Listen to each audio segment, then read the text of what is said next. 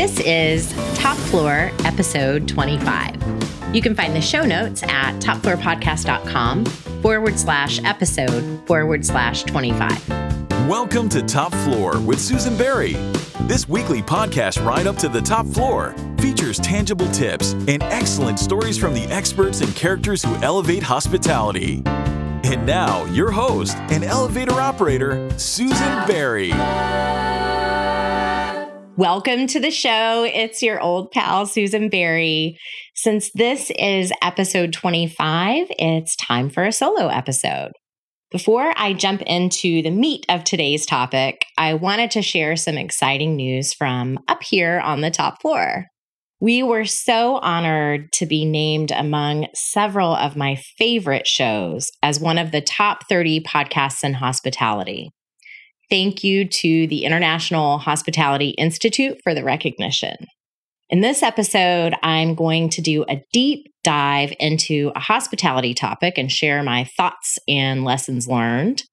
Today, we're going to cover why it may be time to blow up the hotel sales office.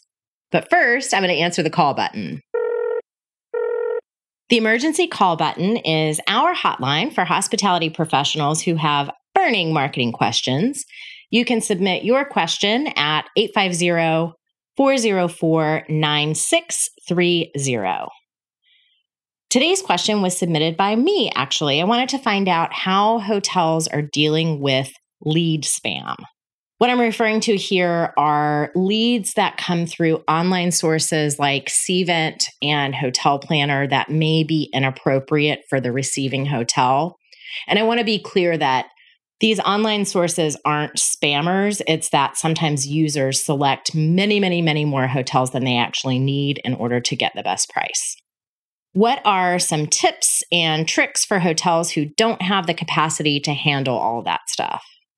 I reached out to my friend, Robin Moncrief, hotel sales leader and co-host of the podcast, Don't Look Under the Bed.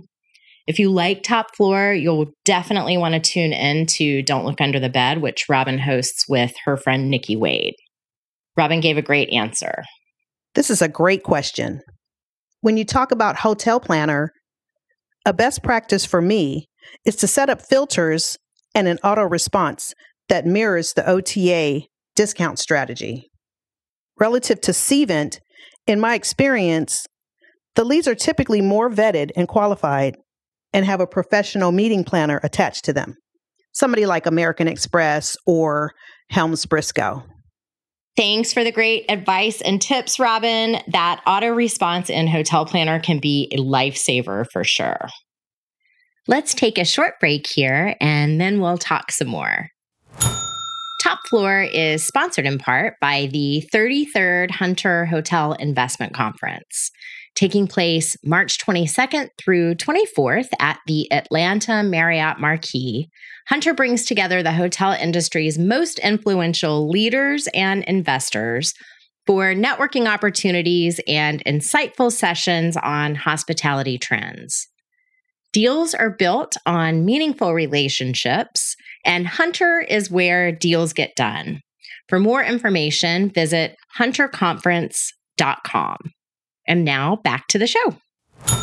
Okay, let's dive in. I'm nervous about this because it's definitely going to be controversial. But today I'm going to talk about what it would be like to completely stop doing hotel sales the way we have been for years and years and years and years. Fair warning, the terms and concepts I'm using in this episode may be harmful to some patients. I'm just kidding, but they may be unfamiliar to our listeners from outside the world of hotel group sales. I'll put some detailed definitions, explanations, etc. in the show notes. So be sure to check that out. To give you some backstory, I was a director of sales and marketing in full-service hotels for 10 years before I started my company. All of the hotels were managed by the parent company, and only a couple had outside owners. That definitely ages me because these days, almost no hotels are owned or managed by the names that you see outside the building. My first hotel job was a director of catering and convention services position, and I have booked and cooked plenty of business myself. After I started my company, Hive Marketing, I took on task force assignments as director of sales in many other hotels up until a few years ago, meaning that while I started my hotel career back in the days of the big book where you used a pencil to cross out and reserve meeting space, my experience didn't end back there in ye olden times. The point of saying all this is to explain that I have spent a lot of time in hotel sales offices through the dot-com bust, the post-September 11th recession, and the financial crisis. There are undoubtedly nuances that I will miss because I haven't been on property during this pandemic. And I'm not an expert on the day-to-day running of a sales office in a select service hotel, but I have a good feel for it in general. And I think it's time to blow it up. I want to level set how the buying process has changed. At the beginning of my career in the late 90s, the internet was a nascent creature, just a little tiny baby, barely born. So much so that we were not even allowed to have internet access in my first sales office because the powers that be thought we were going to screw around or download porn or whatever. As such, if someone wanted to book a meeting, she had to come to the hotel, go on a site tour, and ask me questions about what we had, or else wait for a sales kit to arrive in the mail. We could fax menus, and I even had a stencil that allowed me to draw by hand diagrams of how a meeting room would be set up for an event.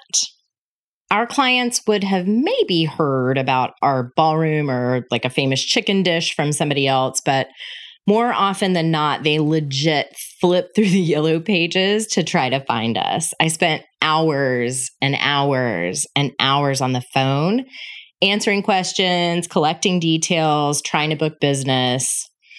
In other words, the sales process was really about helping to educate buyers on how our offering would meet their needs. Hotels needed big sales teams because y'all talking through the specs of a 3-day meeting on the phone takes all day, so much time. This is going to sound so braggadocious, but it's pertinent to my point, so just be cool. I was an extremely successful hotel salesperson and director of sales and marketing. I won a bunch of awards and developed lots of my team members to be, future rock star leaders. I could sell. This was true both in good economic times and in bad. And I will tell you that while I did some well-researched prospecting calls and faked my way through plenty more, 75% of my success and the success I witnessed in other salespeople boiled down to one simple thing: following up. It wasn't that I was a spectacular prospector and hunter who could, create demand with my smooth words and perfectly articulated value proposition. I followed up. I remembered to send the right menus to client A and the right proposal to client B, and I generally said what I was going to do and did it. That's the 75%. The other 25% was and is, I think, that I'm a good closer. As I've witnessed firsthand in my career, buyers have changed a lot because of the internet. From the perspective of hotel sales, buyers no longer need to tour the hotel in order to see the space or be given a sales kit. They can find floor plans, menus, capacity charts, all that stuff on every hotel's website. My little stencil with the holes in it to outline schoolies and SERPs is obsolete. It's been replaced by software or, even just like shapes in a Word document to make a diagram. Emails have replaced phone calls. Emails have replaced mailed contracts, and emails have replaced faxes. Everything a buyer needs to know is available to her long before she ever steps foot in a hotel, including plenty of reviews and every wholesale rate that's being sold by intermediaries. Stay with me here because I promise this isn't a morality tale about how the good old days were better. It's just buyers don't need hotel salespeople to educate them. because all of the education they need, all of the pictures and videos and all of everything is sitting there online waiting to be seen. So this is the part in my rant where people are probably sitting in their car yelling at the steering wheel, some version of, good salespeople don't just sell that basic information. It's not just dates, rates, and space. Good salespeople add value and demonstrate how their hotel is unique. It's a fair point, okay, except let's be honest, most hotels aren't unique.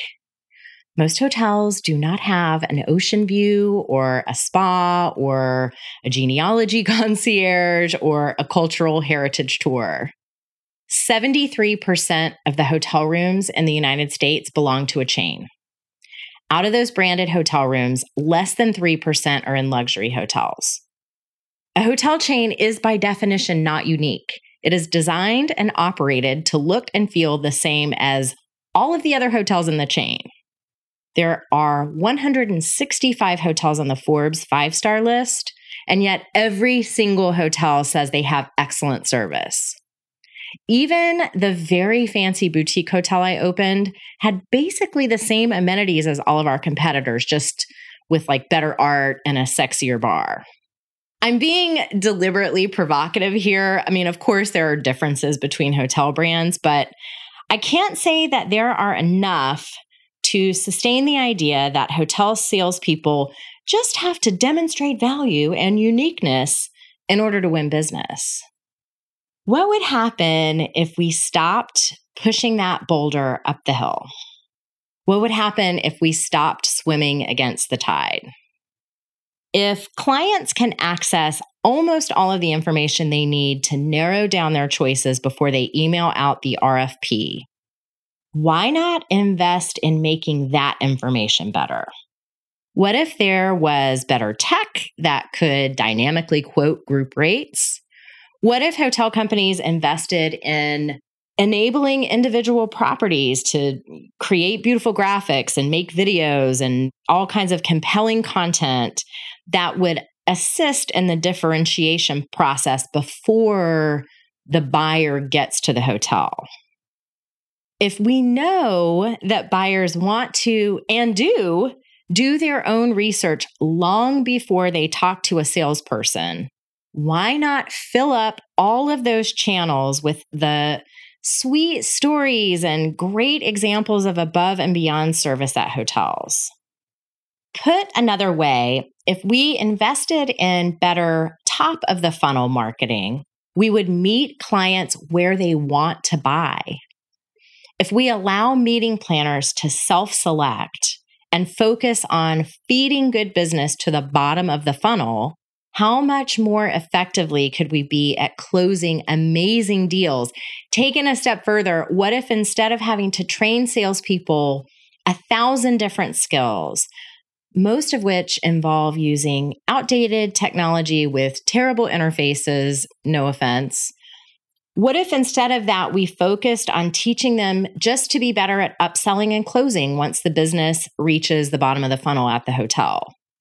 Okay, folks, that concludes the episode that will probably cause me to lose a lot of hotel friends.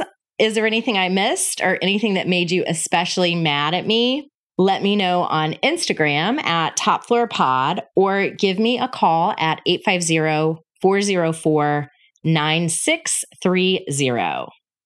Before I leave you, we are going to head down to the loading dock where all of the best stories get told. Going down. Most hotel people have a story about somebody naked in the lobby or naked in the hallway or naked in the elevator. Lots and lots of naked people in hotels. This often happens because people wake up in the middle of the night to use the bathroom. They walk out the front door to their hotel room instead of into the bathroom and lock themselves out. My story today does not involve being naked, but it does involve one of the many times I did that very thing, walked out of the door instead of into the bathroom. I was on a work trip, yes, a work trip, and somehow locked myself out of my room. Feeling a little bit underdressed for a walk through the snow to the resort's lobby, I did what I guess any normal person would do.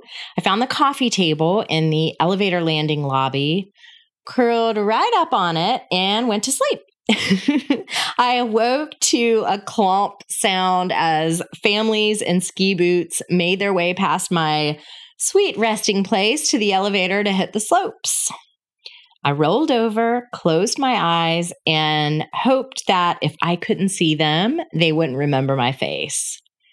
And that, my friends, is why you lock the inside deadbolt of your hotel room. Thanks for riding up to the top floor with me. I appreciate all of your support.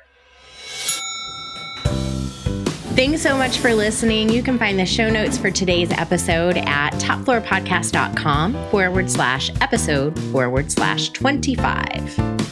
Top Floor is produced by John Albano, who also composed and performed our elevated elevator music, with vocals by Cameron Albano. If you enjoyed the episode, please share it with your friends and colleagues after you leave us a 5-star review. You can subscribe to Top Floor on Apple Podcasts, Spotify, Stitcher, or wherever you like to listen.